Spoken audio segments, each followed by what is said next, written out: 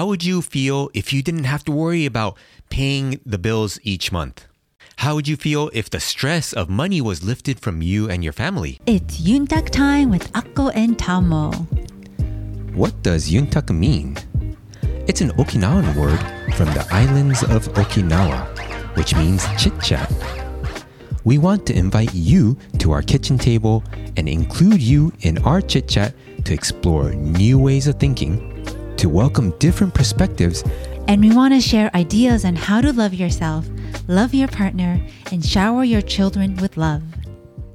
This is episode 48. And the topic of the day is family money, our history, and growth. And before we get started, please take a quick moment to subscribe to our show. Now let's get back to our recent happenings. So recently we purchased this upholstery cleaner and it is amazing. Yeah, so it's like a vacuum it sprays out soapy water and then vacuums it up. Yeah, it sucks it right back out. And with kids and upholstery, yeah, it's a must. It's not a great combination because the kids just know how to dirty these things. It's amazing how you turn around for a second and things are all over our bench. And it's just, oh my goodness, how are we going to clean this up? And so it's really nice to have this upholstery cleaner on hand so that we can always clean up. And it dries pretty quickly. Yeah. So we've used it for the bed. After our daughter wet the bed, we used it on the bed. We've used it on carpet. We've used it on a bench. We have a bench in the kitchen and it's upholstered. Obviously, when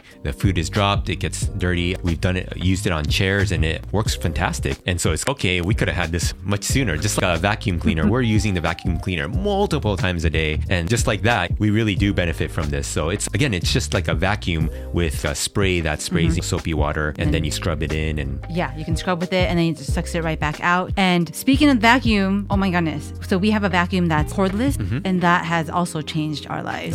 It's a game changer actually because cordless portable, a handheld one. And I'm pretty lazy. If I have to plug it in, it probably won't happen. And so this cordless vacuum really helps with that. Oh yeah, it's really awesome. So if you're interested, we'll link the products on our website on podcast 48. So just go to our website, click on podcast and go to episode 48 and you will see the link to the product. It's really awesome. We love it. We use it all the time. All the time. All right, so let's get back to our topic of the day. So family money, our history, and growth. So let's start it off, Tamo. Yeah. So how would you feel if you had financial freedom? How would you feel if you didn't have to worry about paying the bills each month? How would you feel if the stress of money was lifted from you and your family? How would you feel if you could spend as much time with your family as you wanted? Now, we're planning to create a family money series where we share our thoughts on money and family finances so you can live the best family life possible. So if you have any questions regarding this, please contact us on our website on the Contact Us page or by commenting on the podcast episode. So today we're going to be talking about our money history and it will show you that we really came from humble beginnings and the growth that we've experienced. So we want to share that. And in the future, again, we'll talk about different topics. So we want you to be part of it by asking us questions. If you have any questions regarding family finances, let us know.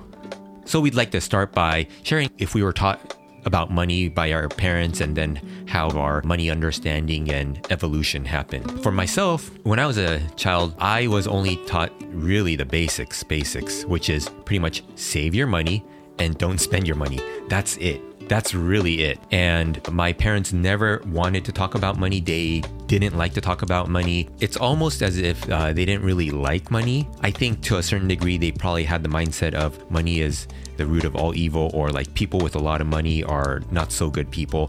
Mindsets that are detrimental and things that actually keep you poor. And so with that said, I was taught that you need to save your money and don't spend your money. My parents were very frugal.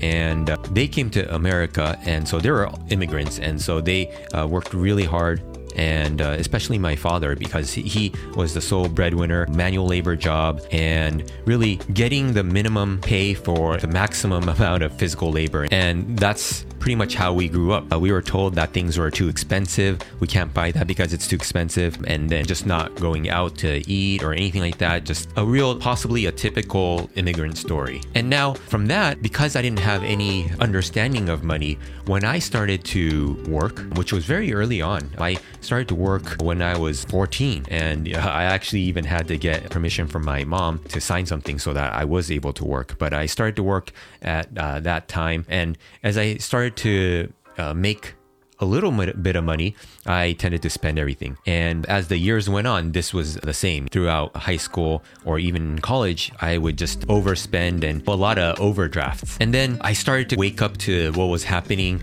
and I'm working this hard, but I don't have anything. All the stuff that I bought was meaningless. And I started to think, and then I started to mature. I started to think about money a little bit more. And then I started to save a little bit more as I was working the 9-to-5. This is after college, saving a little bit more. And then I started to think about even starting a business. And little by little, that kernel of an idea of starting a business started to grow. And I decided one day, I have a great 9-to-5, but if I don't start a business now, it'll be now or never. And I started a business with my brother, and the business in the first couple of years, really tough. It was pretty much work all day, all night, take a nap, wake up, and then work again. And then having spent all my savings in order to start the business and having nothing to show for a couple of years, I wasn't getting paid at all. I was really surviving off fumes. I remember showering in the warehouse sink as our office was our main living quarters. And then after a couple of years, we started to gain traction, and we've ended up even going on to Inc. magazine's fastest growing companies in the US. And really starting from humble beginnings to getting to a place where we had a growing company. And then from there, learning to invest money so that the money that you earn can also grow, so that your money is growing while you sleep. And so I was making money through the business, and then the money that I made would be invested, and the investments will continue to grow. So that's how I was able to compound the finances. And one thing that I want to mention is financial freedom doesn't necessarily mean that you need a lot of money.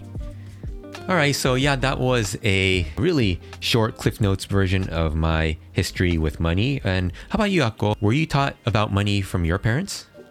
I think we're pretty similar. My mom always kept saying, you need to save, you need to save, you need to save. But it's funny because she was a spender. So it's really interesting. Like, she would always be saying, you need to save. I don't know if she was as frugal as your parents, but I feel like I don't want to say whatever I wanted, but it's not like I asked for a lot either. I just was one of those kids that I didn't always ask for a lot of things, but if I did ask for it, I would get it, type of thing. But yeah, I started working pretty young, like 16, maybe not as young as Tomo here, but yeah, I started working, and only because I needed to pay for my cell phone bill. Yeah, my mom was always on my case about paying for my cell phone bills or whatnot and using that against me. So I just took it upon myself to get myself a job and pay for my cell phone bill, and just amongst other things, so that I can be a little more free from my parents and not super financially tied to them. Obviously, they need to provide for me. I'm still 16, but just with the little money that I made with my part-time job, I was able to at least pay for my cell phone bill and learn the responsibility that came with money and having a cell phone and having all these luxury things. And so it was a really good opportunity for me to learn, but I can't say that I learned real fast, because I know that I started to get in with these credit cards, and then I would do all these like balance transfer, like 0% balance transfer for 18 months. And so I would open all these credit cards so that I can do these balance transfers. And so that wasn't always a good thing. Maybe like mid-20s, I learned to save a little bit more and just pay off my debt little by little so that I don't run into debt.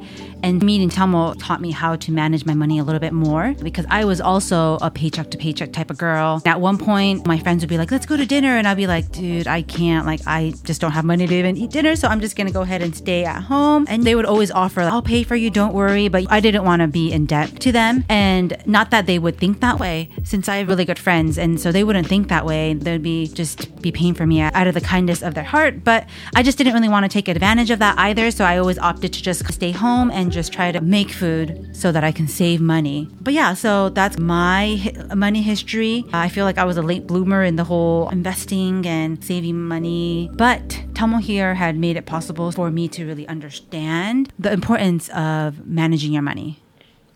Yeah, definitely. So I think it worked out in a sense that you had things that like contributed. You might have not been too good with money, but for me, I see that your wants of the stuff that costs money was very low. And so that taught me, because I love to spend money on, nice things. Well, at least that's what I thought. I thought it was nice, but after you buy it and a week or two, it's not as nice anymore. It's one of those things. But I think I learned from you. So it was like both, because I probably brought the more technical aspect of, okay, this is how you invest money, or this is how you save money.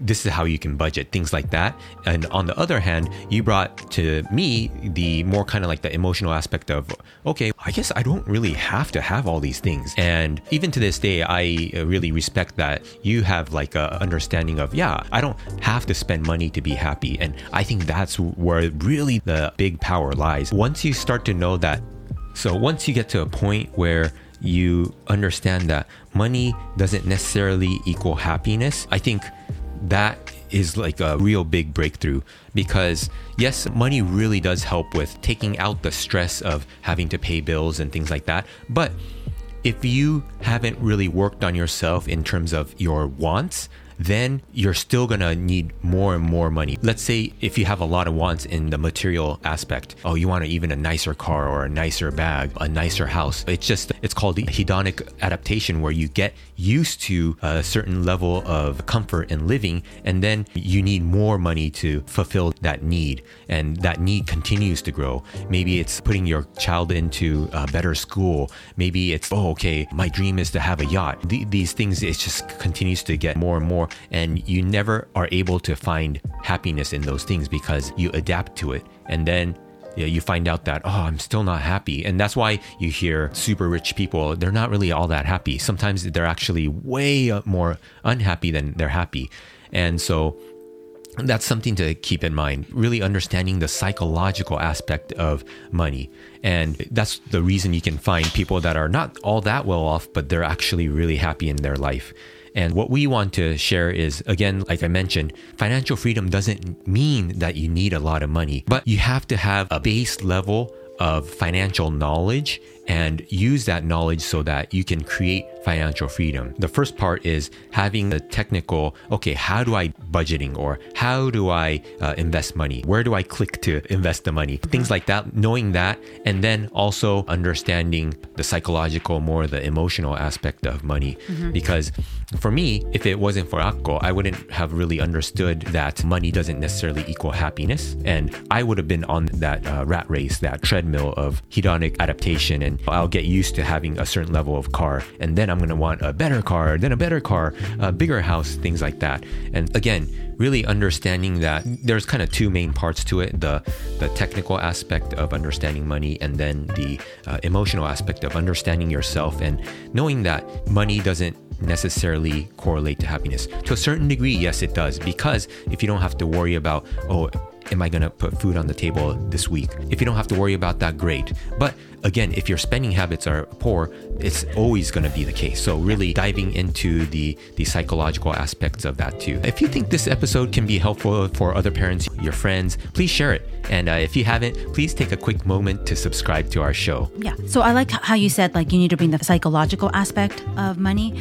because I know friends that make a good load of money monthly, but here they are in debt, living paycheck to paycheck. And it's unbelievable. Sometimes what do you mean? You make 3 times more than me.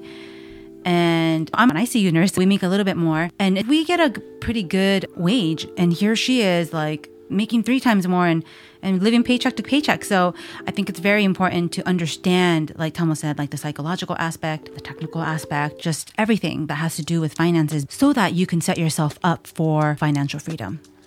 Yeah, exactly. And so I think for me, the technical aspect is actually easy to learn. It's more the psychological aspects that are difficult and usually hidden in the shadows. As we continue this series of Family Money, we'd love to talk a little bit more and go deeper into the psychology of money along with the technical aspects so you can merge the two and create a strong financial foundation for the benefit of you and your family. So, the question of the day is, what does financial freedom mean to you? Let's dig deep and really understand what financial freedom means to us. All right, we'd love to hear from you. Please come say hi by commenting on our website by going to akkoandtamo.com and clicking on the podcast tab, or sending us an email using the Contact Us page on our website. All right, we're looking forward to hearing from you. Take care. All right, bye.